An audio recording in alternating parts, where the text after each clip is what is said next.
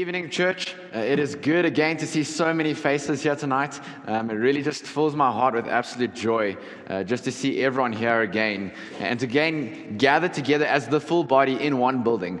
I really think that is such a blessing, and it really is great to have everyone here tonight and just to again worship God and come before His Word. You can open your Bibles this evening to Revelation chapter 2. That's where we're going to be tonight, Revelation chapter 2. This evening we'll be looking at a church, much like ours, a strong church in a thriving city, most likely a multicultural church which had previously created an uproar in their city because they had changed the city because of their devotion to God. The city said, who are these people? What is happening here? And this was such a big occurrence that even the economy was threatened because of these Christians in the city. Because these Christians would no longer buy the best-selling item in that city, being idols to the god Artemis.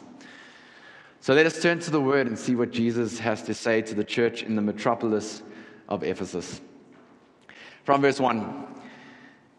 To the angel of the church in Ephesus write, the words of him who holds the 7 stars in his right hand, who walks among the 7 golden lampstands. I know your works, your toil, and your patient endurance, and how you cannot bear with those who are evil, but have tested those who call themselves apostles and are not, and have found them to be false. Verse 3, I know you are enduring patiently and bearing up for my name's sake, and you have not grown weary. But I have this against you, that you have abandoned the love you had at first. Remember, therefore, from where you have fallen. Repent and do the works you did at first. If not, I will come to you and remove your lampstand from its place, unless you repent. Yet this you have. You hate the works of the Nicolaitans, which I also hate. He who has an ear, let him hear what the Spirit says to the churches. To the one who conquers, I will grant to eat of the tree of life, which is in the paradise of God. Let us close our eyes in a word of prayer. Church, tonight, I just want to ask you again just to pray for yourselves. I pray that the message tonight would impact you and that God really would use it to speak to you specifically tonight.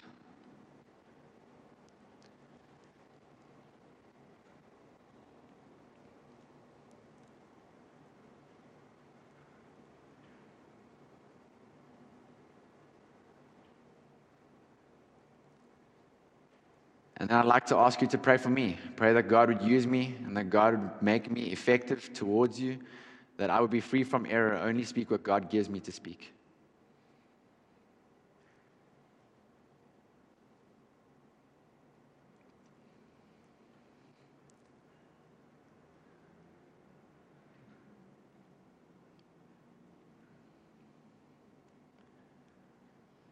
Father, I'm grateful for your word. I'm grateful that we get to hear from you. And I pray, Lord, that your word would be effective tonight. That, God, we would have fertile soil within which to plant this word in our hearts tonight. Use me, Lord. Keep me free from error. In your precious name, God. Amen. So I'd like us to cast our minds back a year ago to when we had that very fun first lockdown period, when we were all pretty much in our houses, closed in and couldn't go anywhere. Well, in that period, I obviously didn't go anywhere. And so I needed to, one Saturday, head out towards the hill. And so heading to my car, I think, you know what, it's going to be great. We're going to go to the car, turn it on. Not even the dashboard would come on. Not even the dashboard would come on. It was so dead. And so as one does, I called my neighbor up. So I phoned Jabu and I was like, hey, Jabu, do you have jumper cables? He so graciously got out of bed to come bring me the jumper cables. Much appreciated. But he came to bring me the jumper cables, and we stood there next to his car, plugged the 2 sets of jumper cables in together, got the car going, drove just past around here, came up this little lip, stalled, and the car was dead again. And I realized one thing very, very quickly.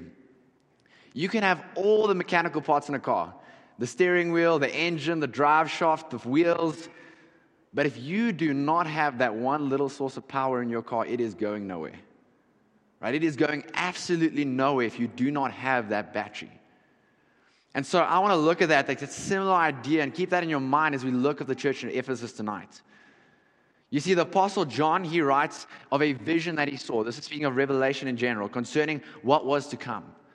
But he starts off with a local view in Revelation, a local view. He writes 7 letters to 7 churches, each church in a different context, and each church with different content, but each letter with the same structure. He starts off with a beginning of a description of Jesus and the church that he's writing to. Then he compliments, corrects, or both towards the church. Then he does a call to pay attention to the words that he has said. And lastly, he closes off each letter with a promise.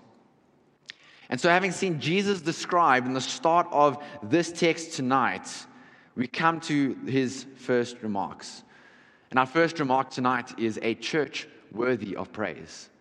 A church worthy of praise. He begins with the words, I know.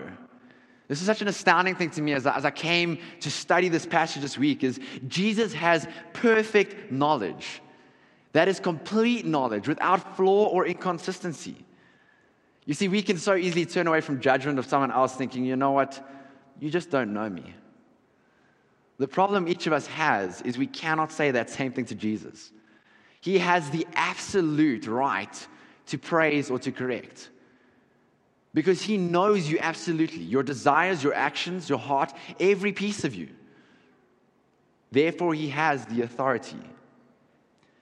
You see, this church in Ephesus, he had intimate knowledge of the church. And he has intimate knowledge of us. We cannot say we've been dealt with unfairly by the hand of our Savior when he judges us. But Jesus begins with that which would put a smile on the face of any pastor, the praise. He points to 3 specific areas of praise. The first one is hard work, their diligent and faithful service. The second, he points to their stand for the truth. And the third, that they did not grow weary. I don't know about you, but this sounds like the church to be at.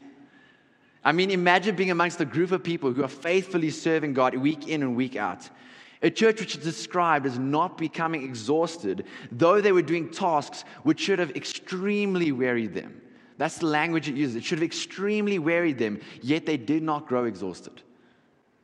This is a church that always seems to persist despite the trials, and they do so without complaint. And I think this is an area that Central definitely can agree with. A church who stands on the word of God, the truth of Scripture, and is unwilling to be moved from it. We see this especially in their hate of the Nicolaitans, who were seeking to join Christianity with a life of indulgence. They said, no way, not in our church. We stand on the word and the word alone. This was definitely no TikTok theology. Our only hope that we can attain to be like this church, to hate people who would seek to distort the truth, that we would be a church that when we call together a work party to do something, that people will come out in their droves. This is a truly outstanding church. By all outwards appearances, this was a solid church that worked hard, had a great outreach, and protected the integrity of the gospel. I hate to say it, but I think that many of us, and possibly even Central a little bit, could not even desire to reach the full extent of the standard that this Ephesian church reached.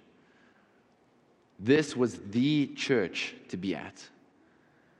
But unfortunately, though all the mechanical parts were there comes the dreaded word, but.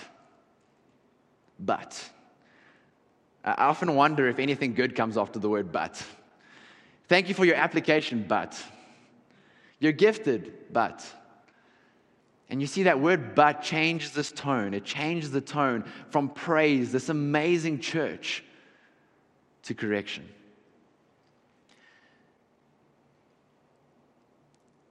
And we need to see that before we go out, and even before we even look at striving to be the church of Ephesus, they had all this praise, but Jesus says, but there's one thing wrong.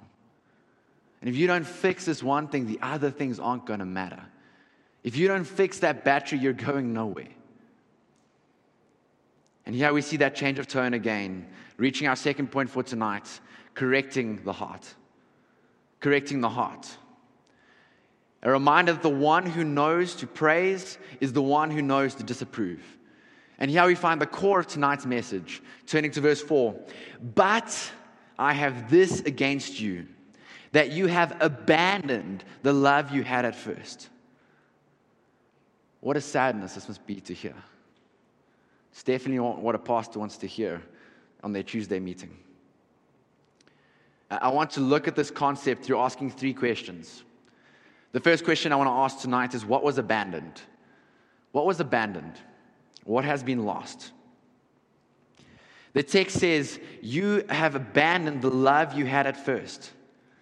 I had I had a friend who got married 2 weeks ago, and man, did he cry when she walked down that aisle. He was bawling like an absolute child.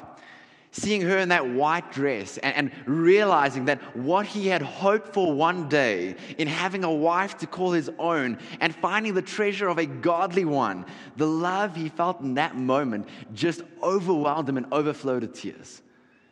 And I'd hope this is a picture of the moments when we came to know the gospel and have its sweetness cast upon our lips. I can't speak for many of you, but in those moments, in those months, we were stirred up by seemingly unquenchable zeal for the Lord. If there was a prayer meeting, you'd be there. Why attend one service when you can attend 2? If you had to walk, even if you had to organize transport, you would be there, and it was a joy to do so. You could not wait for the next Bible study to come around so you could hear the word taught and again be in the fellowship of believers. Communion was this delightful and rich reminder of what had been done for you through Jesus. For some of you, you would sacrifice sleep to spend the time praying to your Lord. And you'd join in every single church event that was possible and be sad when there was no more.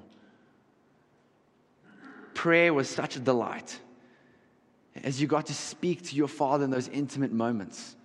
The minutes seemed to creep into hours without even noticing it. I know enough people who, when they heard the message of the gospel, when they came to see that bride, that they just couldn't keep it in. They had to tell every single person they knew what the gospel was, no matter how clumsy or how awkward it was. Remember back to those times where you would fire question after question to those older Christians around you, seeking to soak in as much as you could, fearing that it would slip from your grasp if you didn't. When you opened your Bible, it appeared to contain all the treasures you ever sought. Your money was no longer your own. Though you had little, you would easily give it all away. We would pray earnestly and long for those who we knew did not have salvation, that they too would experience the goodness which we experienced. We would be quick to confess our sins, quick to realize our fallenness, quick to see how far we have been lifted up. To quote Meatloaf, you would do anything for love. It was like you woke up every morning and got to look at your groom, God, next to you, and you wondered, wow, how could I ever be so fortunate to have found so wonderful a husband? For guys, this is the image of us in Christ, Him being our groom. It's what the Bible says, we have to live with it. But there was nothing that could stop our walks. There was nothing that could stop us from seeking Jesus by any means possible, just to be near Him again. This is where I need to admit, this message may mostly be for me. I don't know about you, but there is a certain experience which happens. That getting up early to pray, which was once so easy, has become a daily struggle. And now sometimes, if you're honest, you fall back asleep. Church attendance has become a debate. We spend reading our time, reading our Bibles, but it seems as if the gold and silver which we once found in those words have turned to dust. And all we can get now are bits of scrap.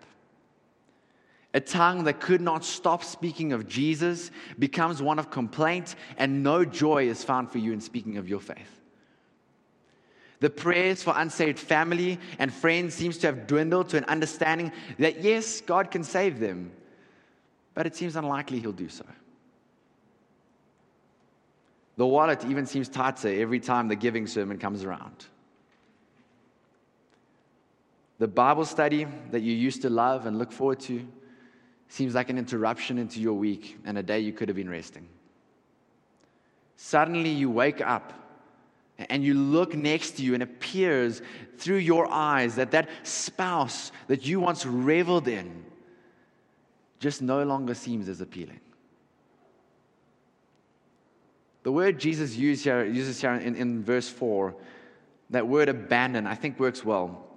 Because that word, if you look in the original language, is a word that can also be used to describe divorce. No one on their wedding day thinks that divorce would be a possibility. Yet the statistics would tell us that more than 40% of marriages these days end up in divorce as the sparks which once began turn to ice. This here is the accusation labeled in this text. You have divorced yourselves of the love which you had when we first got married. And I want to repeat that because I think this is a key understanding to how we understand this text. Here's the accusation that's labeled. You have divorced yourselves of the love which you had when we first got married. This is something that nobody ever wants to hear from their spouse. It's something many would dread. We see this from God's perspective in Jeremiah 2 verse 2 when he reminisces and says, "Thus says the Lord, I remember the devotion of your youth, your love as a bride, how you followed me in the wilderness, in the land not sown." God remembers the days when you used to be zealous for his name, when you would be on fire for him. A commentator says that Jeremiah 2:2 is the regretful cry of the heavenly bridegroom, recalling the early days of his bride's love, the kindness of her youth, and the love of her vows. I want to here stress the importance of what's being said. 1 Corinthians 13 verse 1-3 says, "If I speak in tongues of men and of angels, but have not love, I am a noisy gong or a clanging cymbal. And if I have prophetic powers and understand all the mysteries and all knowledge, and if I have all faith so as to remove mountains, but have not love, I am nothing. If I give away all I have, and if I deliver up my body to be burned, but have not love, I gain nothing." The church is accused, in 2 Peter 3 verse 5, of having the appearance of godliness, but denying its power. The heart, which once burned for God, has become cold like the stone it used to be. The affections are all but gone, and only some of the practices remain. I could go on in the many ways in which we may see that we would stand guilty of having departed from our first love of God. But that is for each of you to search his own heart tonight and to be honest before the one who knows all.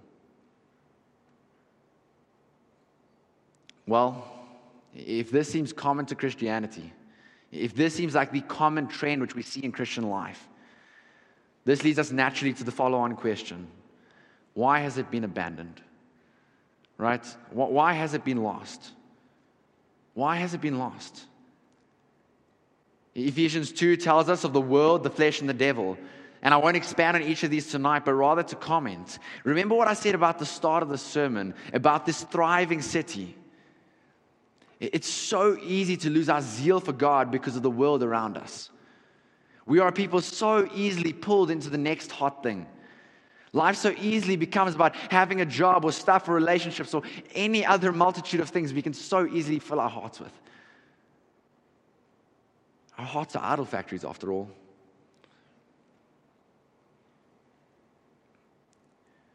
We begin to taste a bit of the world which we used to love. And God stands like Hosea looking at Gomer, his ex-prostitute wife, return to the men she used to be around. We slide back into the ungodly friend groups, and foul language becomes easier on our lips. We fail in exercising our spiritual muscles as life gets busy and work or studies become more important. And I think, honestly, there can be a discouragement from stale, older Christians who say that to be cold is the natural state of the believer. It's only the honeymoon phase. Then it's all commitment and no love. Oh, church, May we admit that we have often been careless in preserving our affections for Christ and His gospel. May we be willing to admit that we have so often been careless in preserving our love for Christ. And that good news which we heard at first. Have we neglected to hold fast to what we originally had, thinking that it would not slip from our hands? Spurgeon says, "It is the loss of your first love that makes you seek the comfort of your bodies instead of the prosperity of your souls." I fear that many of us have fallen from great heights from which we once roamed, as we looked more to appease our bodies than to ensure the benefit of what truly matters, that is our soul. I find myself crying out with the hymn writer, prone to wonder, Lord, I feel it, prone to leave the God I love. If we know now where the problem lies and how we come to be here, we need to ask our final question. How do we get it back? How do we get it back? How do we get those affections back? That zeal we once had, that love we once had for God. How do we recapture that which we had at first?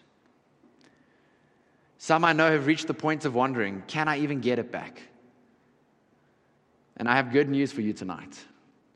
If Jesus' call in this text, as we see him state, if his call is to return to their first love, then it must surely be possible to recapture that love. You see, in my car, I thought I'd have to buy a complete new battery. But what a joy to hear that all it needed was a complete recharge.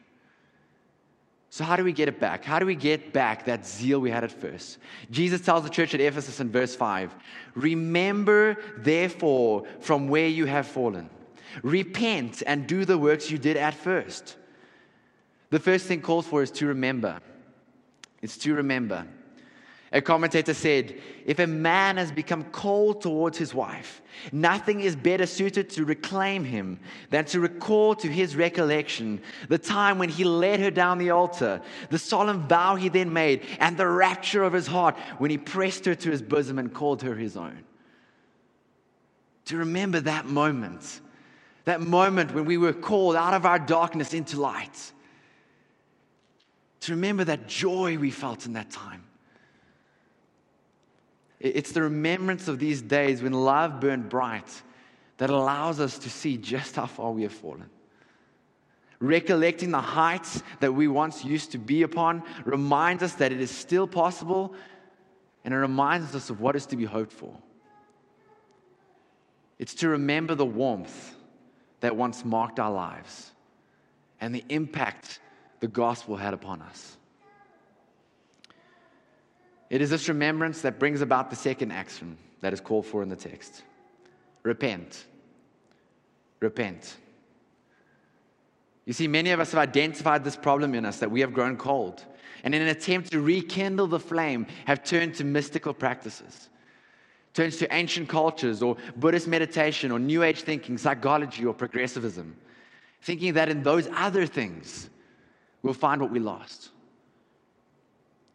Church, we will find no joy in these things.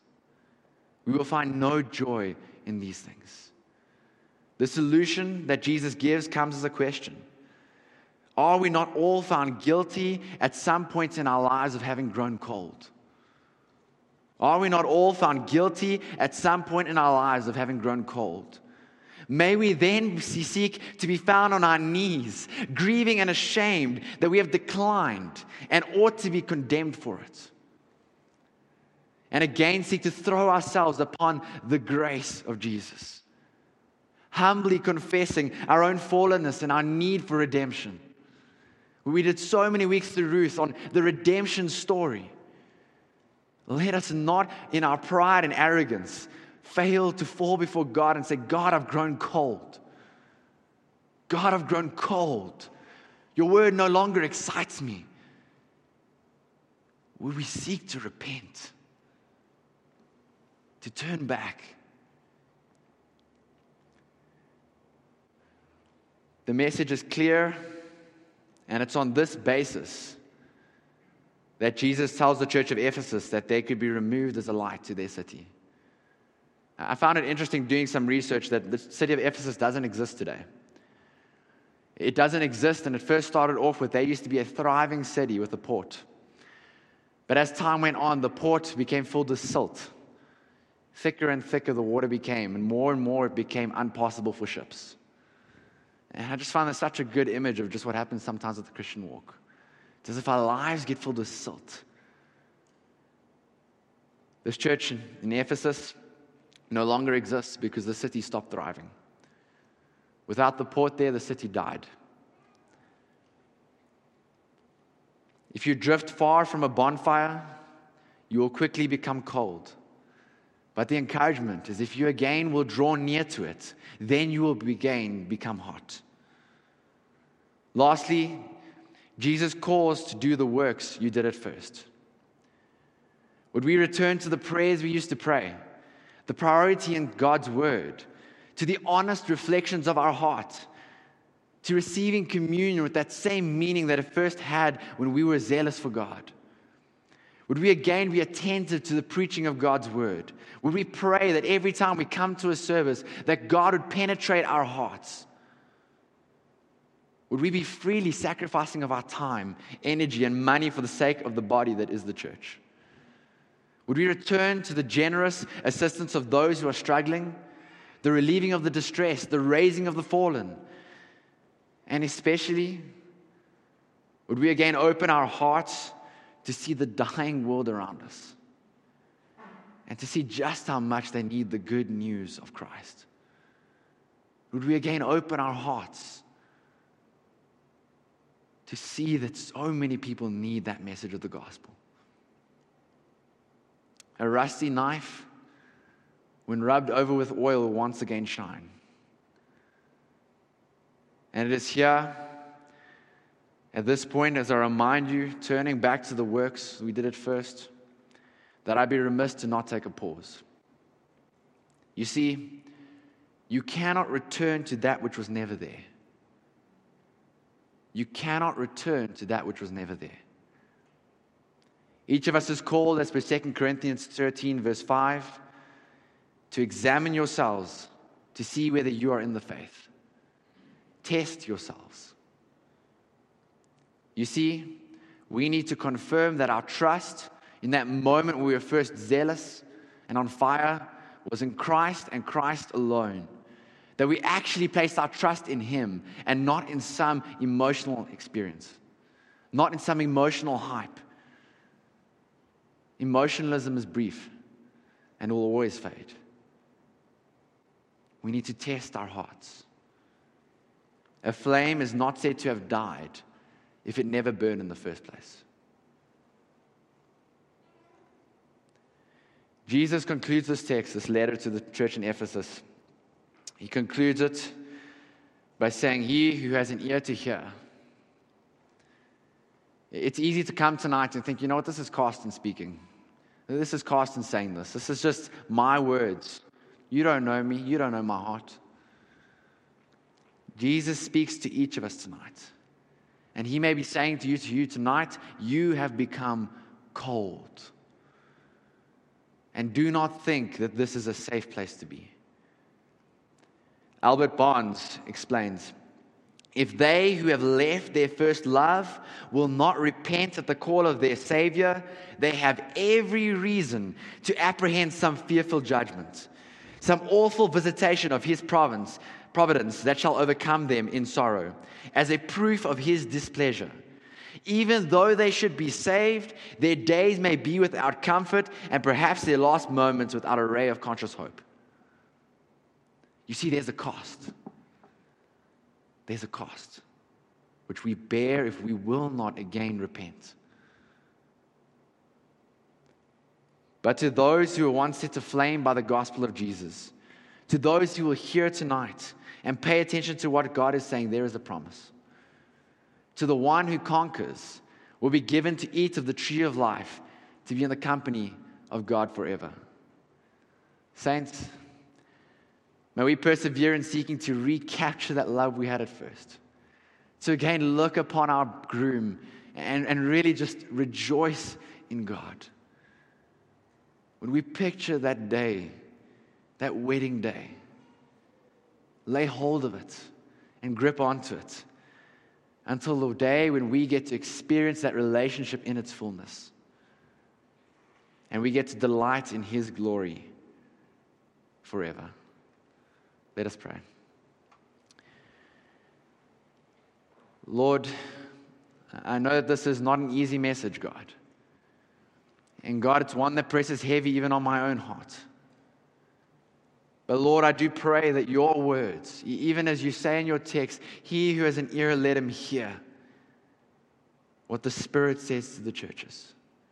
I pray, God, tonight that as someone is really sensing that they have grown cold, that God, they've lost a love for you, they've lost that passion they had, they've lost what it means to serve you. I pray, God, that they would be drawn to repentance. That, God, they'd be drawn to remember the days when they were on fire for you. And that, God, they would once again do the works they did at first. God, thank you for your sustaining work. Thank you that we get to follow you, and thank you for that promise at the end of our days. May we cling to your cross alone and to nothing else. In your precious name, amen.